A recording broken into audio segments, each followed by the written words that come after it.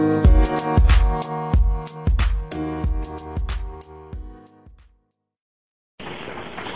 you. Thank you.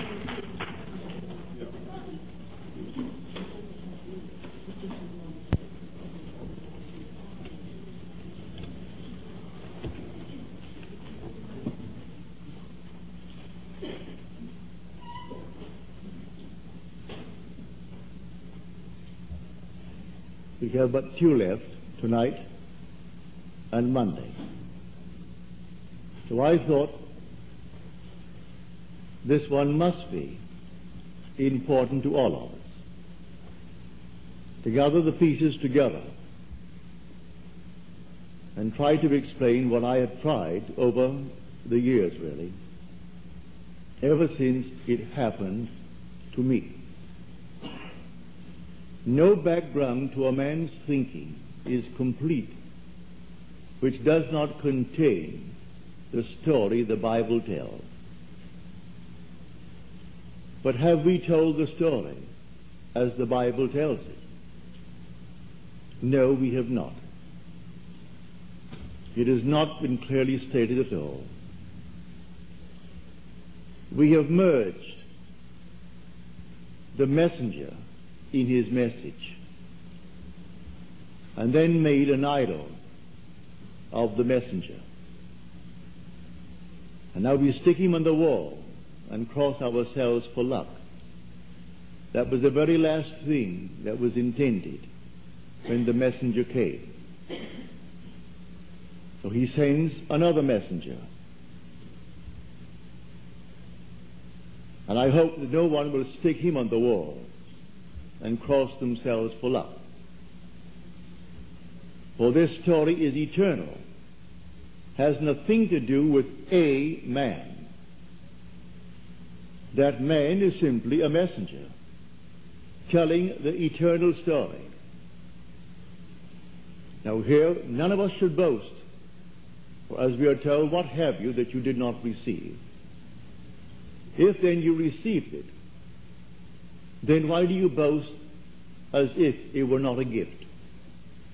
You'll read that in the 1 Corinthians, the 4th chapter. Now we will turn to Jeremiah,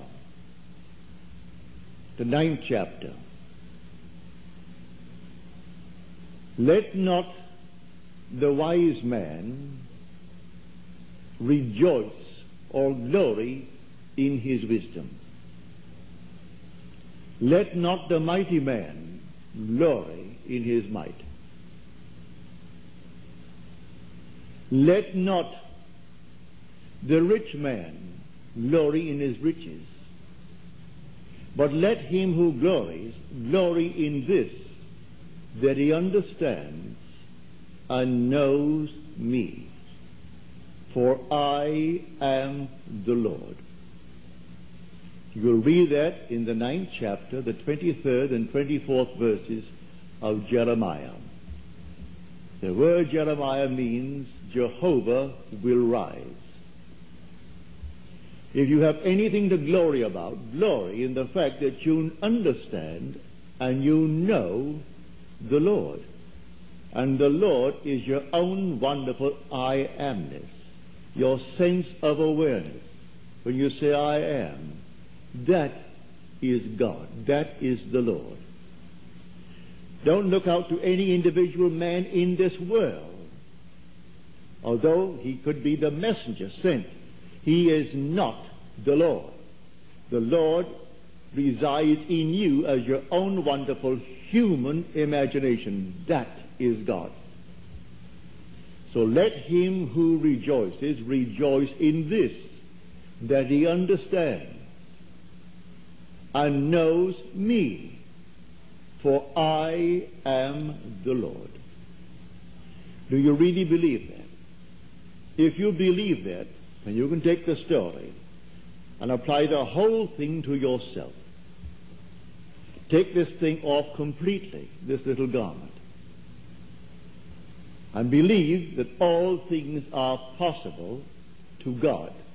And having understood and found him as your own wonderful human imagination, then give him the depths that he possesses. On the surface of your being, all right, you can't do it. You're not supposed to do it. But you can have faith in your own being, which is your own wonderful human imagination, and believe that an imaginal act is at that moment a fact. All right, that's a vision. Now the vision has its own appointed hour. It ripens. It will flower. If it be long, wait, for it is sure, and it will not be late. You simply imagine the act by boldly assuming that you are already the one that you would be. If you dare to assume it, well, then you would persist in that assumption. If you call my name tonight, and you call it a month from now, I would respond because I have assumed that I am named Neville. Now, there are millions of Nevilles possibly in the world, but I am still Neville. So if you call Neville, there may be in the same room others who will respond. Well, then we can single out the one you intended. But nevertheless, I am going to respond. If someone pages me in a lobby, and they only use the word Neville, and there will be others Neville, but I will simply hold my hand to the page, boy, or whoever he is, and try to identify myself as Neville. Well, now here in this world of ours, do you really believe that your own wonderful human imagination is God? If you do, you will not turn to anyone in this world on the outside.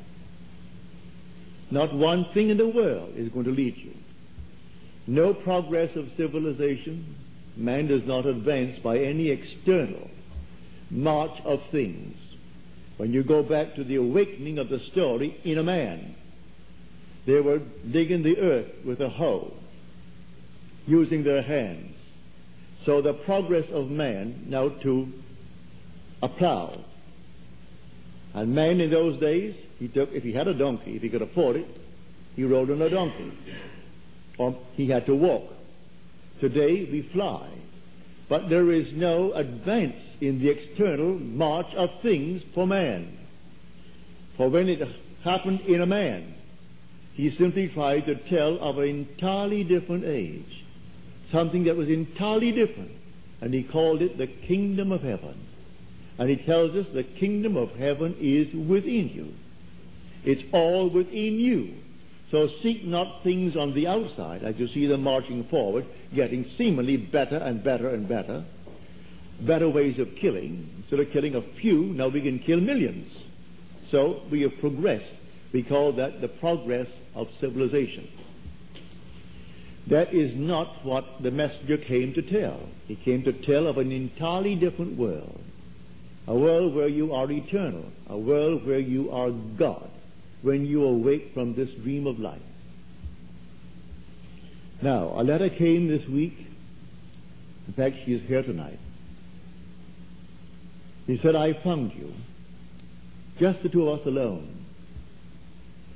And you were trying to show me, in fact you did succeed in showing me, how to get in and out of your own skull. It was so easy for you to move in and out of your skull. And then you took my hand and placed it on the skull. And the hand, as I felt that skull, it felt and looked like the skull of a lamb.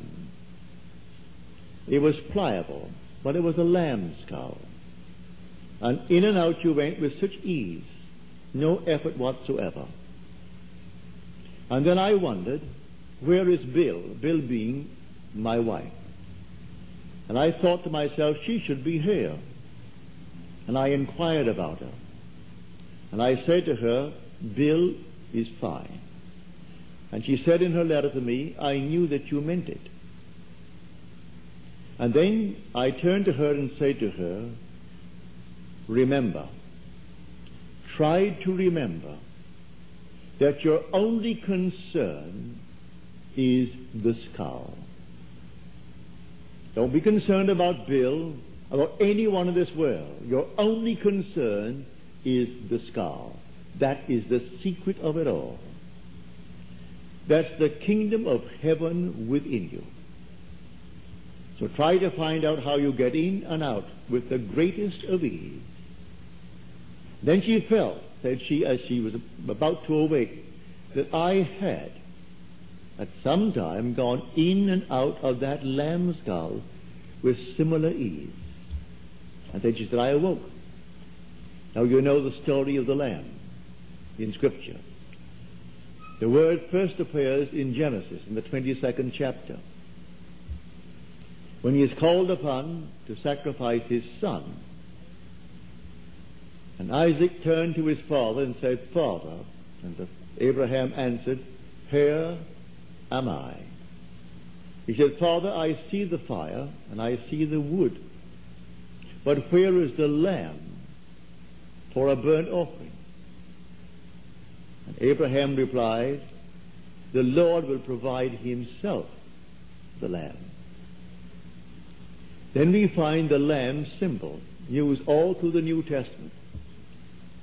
When the messenger comes, and John, meaning now John the Baptist, he said, Behold the Lamb of God, who taketh away the sins of the world. When he passed by, and again he replied, Behold the Lamb of God. Then Andrew, having heard it, he followed him. And you know the story. He turned and asked, What do you want? And he answered, Where do you live? He said, Come and see. And he followed him. In the very last book, the very last chapter of Revelation, we speak of the Lamb. Truth is literal. The words employed may be figurative. Not always. But in this case, it is figurative. Yet she, in feeling the head of the lamb, the pliable head that I wore, she felt the lamb, the symbol of the risen Lord, that which was sacrificed. She saw correctly. She saw exactly what she should have seen. It's all within one's own wonderful skull. And the lamb is simply the symbol of he that was sacrificed. Who is sacrificed? A man? No. The universal power of God. The cosmic Christ is the power of God and the wisdom of God. And it is buried in every child born of woman. To single it out and put it as a man and call it by any name, you're simply making an idol in violation of the second commandment. Make no graven image unto me. Yet there are tens and tens of millions of images of the one they call the Christ. Make no graven image unto me. Yes, I yield all blessing to the name of the one who took these great truths and gave them current coin. Current, I would say, currency. No one understood it until the messenger came. No one understood the great adumbration, the foreshadowing of his plan. Then he sends, when the time was right, he sends a messenger to experience it, that he could speak from experience. So he comes and he experiences the Scripture. The Scripture is the Old Testament. There was no other Scripture. And he had completely fulfilled the Old Testament. And then he told who did he tell? He told those in the synagogue. So in the synagogue, they passed him a book. The 61st chapter of Isaiah, he opened to that chapter. And he said, The Spirit of the Lord God is upon me. He said, this Scripture has been fulfilled this day. And then having read just one verse and the half of the second verse, he closed the book and returned it to the attendant. And all eyes were glued upon him. But then within a matter of moments they began to stone him, because now he is bringing something entirely different to the world. They were looking for a man. And in a man they knew so well, knew his father, his mother, his brothers, his sisters, knew his whole background. And here now he is telling them what is happening within him. and they can't take it. So they rejected him. And then those who came to organize the story of the fulfillment of God's plan of salvation turned around and merged the messenger in his message and made an idol of him. There is no one on the outside to whom you should bow. No one. For the God of whom I speak, the God of whom the Scriptures speak, is your own wonderful I amness. It is his name forever and forever. So whenever they ask you his name, don't say Jesus, don't say God, don't say the Lord. His name forever is I am. So when you go unto the people of Israel and they say, who sent you? Just say, I am has sent me unto you. This is his name forever, and by this name he shall be known throughout all generations. So every child born of woman is first aware that he is before he is aware of being anything in this world. Don't take away from him that awareness of being that is the creative power of his own being, and then anchor it on the outside and point to some being hanging on a cross on the wall. So for hundreds of years, man has gone astray from the truth. They've left the true God and they've made an idol and worship a false God. And he sends another, and he will send another to actually explain his plan of redemption to his sons that are scattered. Now I have brought one message which is all in Scripture, but it's not in any current book or any ancient book that I have ever read. And that is the story of David. That is the message that I have been sent to tell. Sent to tell it only because in being sent I did not know what it was I was sent to tell until I experienced it. And having experienced it, that the Son of God, which is the resultant state of a man's journey throughout this dream of life, stands before him personified. But now I must not worship David. He is the resultant state of the individual's journey through this horrible dream of life. But when he stands before you, there is no doubt in your mind as to who he is and the relationship between yourself and what you're looking at. And there's no doubt in his mind as to what he is looking at. Now, who is he? We are told in Scripture, I made him a witness to the people.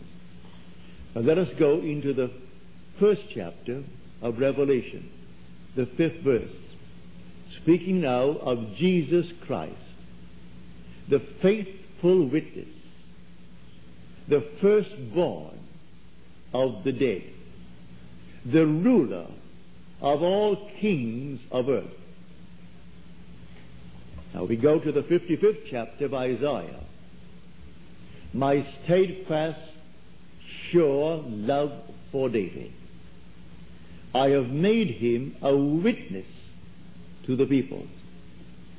Now we go to the 89th Psalm, speaking now of David. I have made him the firstborn, the ruler of all of the kings of earth. He comes only now to fulfill Scripture. And the only Scripture is the Old Testament. And we are told in the 30th chapter of Proverbs, every word of God proves true. Do not add to his words, lest you be called a liar. Do not add one word or in any way modify his word, lest you be called a liar. Read it in the 30th chapter of Proverbs. Well, if it cannot be added to, and the promise is made to David, I have made him a witness to the peoples. I have made him the firstborn of the dead. I have made him the ruler of all the kings of earth. And now all this is now stated in the New Testament, given to the messenger. And then the messenger is ballooned up to be worshipped. No, the word Jesus, which means Jehovah, in everyone, when the story really unfolds, he is the Lord Jesus. He doesn't change his identity. He still remains Mary, Jan, Stan, whatever name you bear. But the story itself unfolds in the Lord. And the Lord is the Lord Jehovah, which means Jesus. So he is now bearing witness to the truth of God's word, which is in the Old Testament. So he is a witness to the peoples. And then they take the witness, who is the messenger, and merge him with the message. Bury him in his own message, and then personify it, cut it out of wood, and make an image out of it in defiance of the second commandment. Make no graven image unto me. So make no graven image. How are you going to see your own wonderful human imagination? You will see him in action. If today you change your attitude towards life, a change is going to take place in your world. You will see the results of this change of activity in you. But the one who caused the change, you aren't going to see him. But you will see him outpictured in the results. So no one has ever seen God. Only the Son sees him. Only the personification of that resultant state having gone to the very end and awakened within yourself, taking all of these shadows and giving life to them and giving a true pattern, the real pattern. And then he comes before you and he stands before you and he calls you Father. In fulfillment of the 89th Psalm, I have found David, and he has cried unto me, Thou art my Father, my God, and the rock of my salvation. So he stands right before you. But don't now personify him. Look upon him as a resultant state. But man has taken all the characters of Scripture and treat them as persons. They're not persons, they're personifications. And he's taken the gross first sense that conveyed the instruction for the instruction. That is not it. Don't take any of these persons. They aren't persons. They are simply personifications of the eternal states of God's plan of redemption. So the reality is your own wonderful human imagination. That is God. That is the Jehovah of Scripture. That is the Jesus of the New Testament. And so, if you're going to boast, if you're going to in any way, remember these things of the 9th chapter of Jeremiah. Let not the wise man glory in his wisdom. Let not the mighty man glory in his might. Let not the rich man glory in his riches. But let him who glories glory in this, that he understands and knows me, for I am the Lord. If you really understood that and believed it, you could not turn to any other being in the world. And the day will come you'll believe it, and you'll rather drop than turn to anything. You cannot. It's entirely within you. So I could say to my friend, quite innocently and truly, let not your concern be about Bill. She's fine. She's going through the furnaces, as you have and must. All of us must pass through the furnaces. But as Paul said, I consider the sufferings of this present time not worth comparing with the glory that is to be established and to be revealed in us. And the glory is God himself. When God unveils himself within us, and he unveils himself only when his Son, which is the resultant state, appears to reveal us as the one we've been seeking. So you find what you've been seeking when the resultant state stands before you personified, and that is power and wisdom personified, but your own power and wisdom. That glorious being called David. But David in the true literal sense of the word, is the Son of God, and you are his Father. Now, I'm telling you that from my own experience. But do not think because I'm the first one to tell it that you're going to merge me, the messenger, in my message and then stick me on the wall. No, don't do it. I am no more than you are. We are all one. Let no one brag. Today there are many people who are bragging of their scholarship, of their position in the world, of their descent. I have some friend back east. She called me from New York 2 days ago. Why on earth she called me? Well, here it is. She feels so for these people who can only think in terms of an extra $25.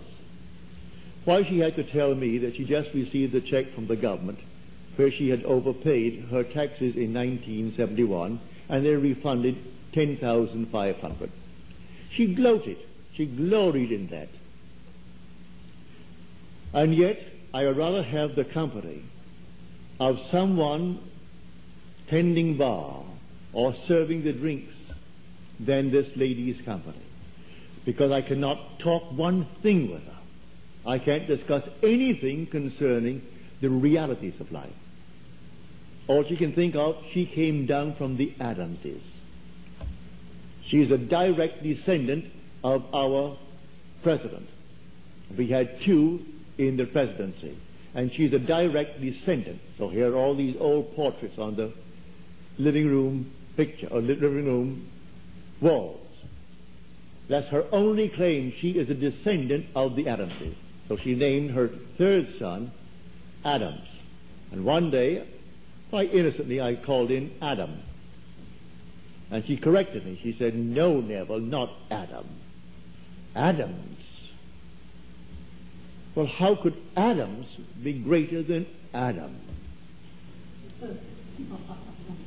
When you go back in the genealogy, if you take it in a literal sense, as given us in the book of Luke, and here comes now Seth, the son of Adam, who was the son of God. Now she corrects me. "No, don't call my son Adam. He is not a Jew. He is Adam's." And so, what can you do with a person like that? She has to call me long distance to tell me she got $10,500 back from an overpayment in 1971. Who cares? She didn't send me a check.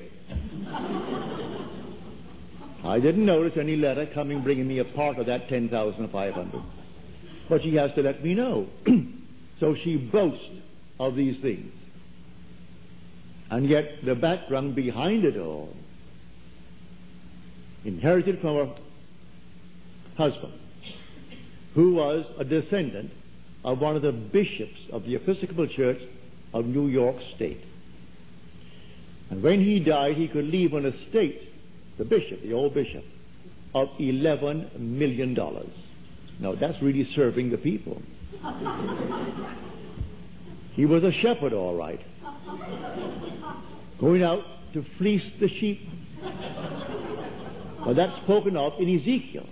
You should read the Bible. He speaks of these false shepherds who take his sheep and then they fatten themselves and their sheep go hungry. So he leaves $11 million in the days when there were no taxes, no income tax, and it simply piled and piled. So the grandson got it. And she in turn got that much from the grandson when she divorced him after 21 years. Only ran into millions, because in the meanwhile it grew and grew and grew. So let him who glories glory only in this, that he understands and knows me, for I am the Lord. There is no other. Closing within a matter of days, I do hope you will not forget it.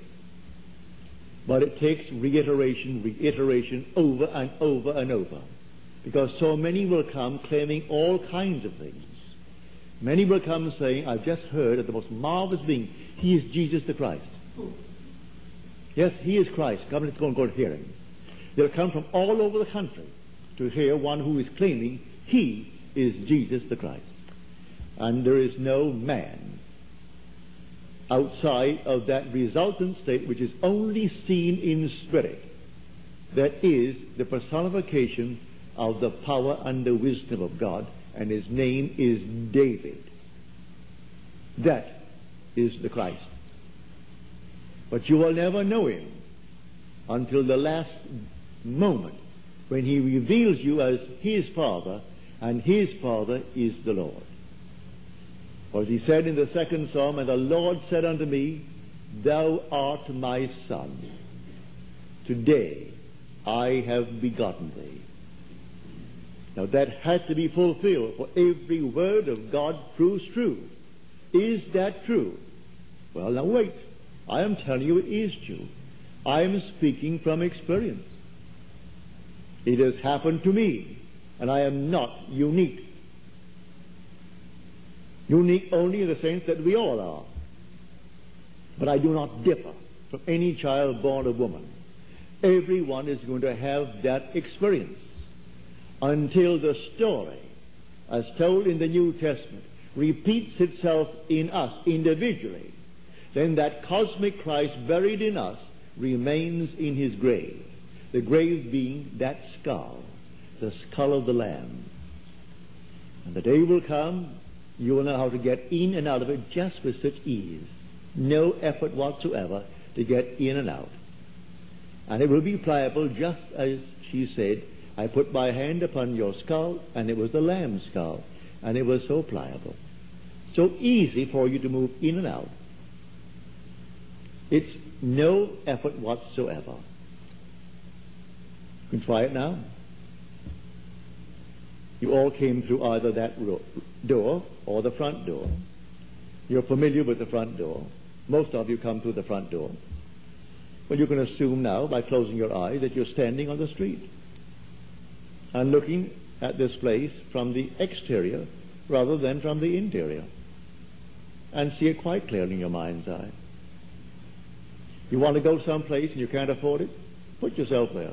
It's all in your imagination. And having gone there in your imagination, and then seeing the world from that point, you're going to go there. But you say, well, I can't afford it. Who's asking you if you can't afford it or not? Who's asking anything about how you got there? If you're there, then you are there. If man is all imagination, he must be wherever he is in imagination. So you go in imagination. And having gone there and prepared it by viewing the world from it, then you return here, wherever you were physically. And then you are carried across a series of events which you do not consciously devise. And across this bridge of incident you move under compulsion to fulfill the place where you are standing in your imagination. You do that in business. You want to go beyond where you are in business? Well, go beyond in business. Fill the office that you want to fill. Sit there. You don't fire the one who occupies it now. Let him get a better job. Let him go elsewhere to a still greener pasture. Grant him that. But don't deny yourself what you're doing. You are actually God, but imprisoned in this body of flesh and blood. But do not forget who the true God is. And so when you hear the word God, the word Lord, the word Jehovah, the word Jesus Christ, do not let it in any way take your mind and let it dwell on something external to yourself. The minute that happens, come back. You're following the wrong God. If in any way it conjures the sense of an existence, something outside of you, well then you've got the wrong God. But when you hear these words, they're only reminders of your own wonderful I amness, your own wonderful human imagination. That is God. And you can test it. Test it in the simple things of life. And then from there, put your hope completely upon the unveiling of this mystery within you. It's not going to happen on the outside. You will wait from now to eternity for some Jesus Christ to come from the outside, as all of our evangelists are teaching. They're waiting for him patiently, hoping that they'll be in the first rank when he greets them and shake his hand. But I have news for them. They're all going to the cemetery before that. And all will return to little dust, these little garments that they wear. But they will not die. The being that is waiting will find themselves restored to life in a world just like this. And 9/10 of them will not even know that they died. Because really they haven't died anyway. Nothing dies. But they'll find themselves in a world terrestrial just like this, and still carrying on the old nonsense. But here you have been called. Called because no one comes unto me except my Father calls him. And if you can take it, not everyone can take it, as you're told in the 6th chapter of John. At the very end of the 6th chapter, they all began to leave him. Very few remained. And those who left say they will leave him and never walk with him again. And he turned to the few who remained. He said, would you go also? And Peter became the voice of the few who remained. He said, to whom would we go? Hast thou not the words of eternal life? And where would we go? It's hard. What you are teaching is hard. Hard to believe, hard to accept. But if true, where are we going to go? Well, I am telling you what I am teaching you is true. I am not speculating. I'm not theorizing. When I was sent, I did not know what it was I had to tell until it began to unfold within me. And that's what I had to tell. Tell it just as it happened to me. And the outstanding thing was the discovery of David as the Son of God. He is the Son of God. We are the gods that came down, and collectively we form the God. The great I am, collectively. So in the end, not one will be lost. All will be redeemed, because not one can be lost, and God remain God. So everyone is going to be redeemed, and everyone's going to have this experience to see David. So that is the one story I have come to tell you. Oh, tell you the story of how to get things. Everybody wants something that he has not now possessed but still longs for it. You can all get it. That's not important. The progress of civilization and the external march of things will do nothing. It's simply found in the kingdom. And yet, day after day, a new invention, a new billion is made from this, that, and the other. And they think, now we are really on the way. We went to the moon. We'll go to this. We'll go to that. None of this in any way changes you. And as you get older and your thoughts get deeper and deeper, you realize that the progress of civilization and the external march of things did not in any way change you, because you're turned on the outside, watching another gadget, and all the lovely things that you and I do enjoy. But you have to turn on the inside, for the kingdom of God is within. And that's where the whole drama takes place. So all things exist in your own wonderful human imagination. And all objective reality is solely produced by your wonderful human imagination. And one day you're going to find the drama taking place within you. It's not something that took place thousands of years ago. It's something that is taking place.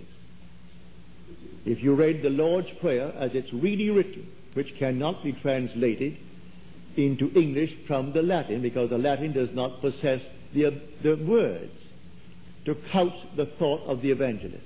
It's written in the imperative passive mood. Thy will must be being done. Thy kingdom must be being restored. Thy name must be being hallowed. It's not something that was done or to be done. It's something that is taking place. And we are drawn like a magnet into that which is always taking place. And then, because it's within us, it unfolds within us, casting us in the central role. And the central role is the Father. And because he is Father, there must be a Son, and that Son is David. So don't forget it. You who have taken a tape this night, play it back, because you may think I've heard it, or I've heard that. Like someone, even that wonderful little story of Jonathan Seagull. You say, oh, I've read it. Don't say, I read it. Put it aside in your library and reread it, and reread it, and reread it. A friend of mine wrote me today. She isn't here. Many of you know her. She was in the hospital recently, had 2 discs removed, and she took that book to the hospital with her. And all the neurosurgeons and all the other surgeons came in. They couldn't understand why she didn't have the pain that she should have after such operation. And she took the 3rd chapter of this book and reread it, almost committed it to memory, and lived it from wing to wing as Jonathan Seagull became one with the white seagull, who was the Lord of all gulls. And so he knew exactly through practice how to do what formerly he almost broke his neck trying to do. Now one day it will be just as easy for you as it was to my friend when she saw how easy it was for me to get in and out of the lamb's skull, which is the symbol of the skull of God. For that's where we are. We're all contained within the one grand skull. He's like one grand dreamer, and we but brain cells in the mind of the dreamer, dreaming strange dreams, fantastic dreams. One day we will awake to discover we have never been asleep, save in our dream. That we have never died, save in our dream. That we were never born, save in our dream. And we will awake, and we will be what was the dreamer, who will now be awake. So read the 78th Psalm. I will open my mouth in a parable and speak dark sayings from above, sayings that our forefathers told us. Now he tells it that the children who hear it now will tell it to their children, and their children will tell it to their children, without stop, throughout all unborn generations. Then we come to the end of the 78th Psalm. And the Lord awoke as one out of sleep, and he called David, and appointed David the shepherd of his people Israel. He tells you the whole thing was a parable, a story with a tremendous significance, profound meaning. But all these wonderful works of leading Israel out of Egypt into the land of promise, all these mighty acts were all parables. Find the parable. But when it happens within you, you know the parable. When the serpent within you begins to rise, like a fiery serpent, you know the parable of lifting up the serpent in the wilderness. That was all a foreshadowing of that reality that one day must take place within you. So all of these take place within you, and you give meaning to the shadows. But he tells you, I will open my mouth in a parable and speak dark sayings from of old, sayings our forefathers told us. And then you must tell the next generation, and the next, and so on and so on. But in the end, and then the Lord awoke as one from sleep, but one who was heavy with wine. He drank to excess, and then he woke from that state. And then he called David from the flock and appointed him shepherd of his people of Israel. And that's how it ends, the 78th Psalm. Now let us go into the silence.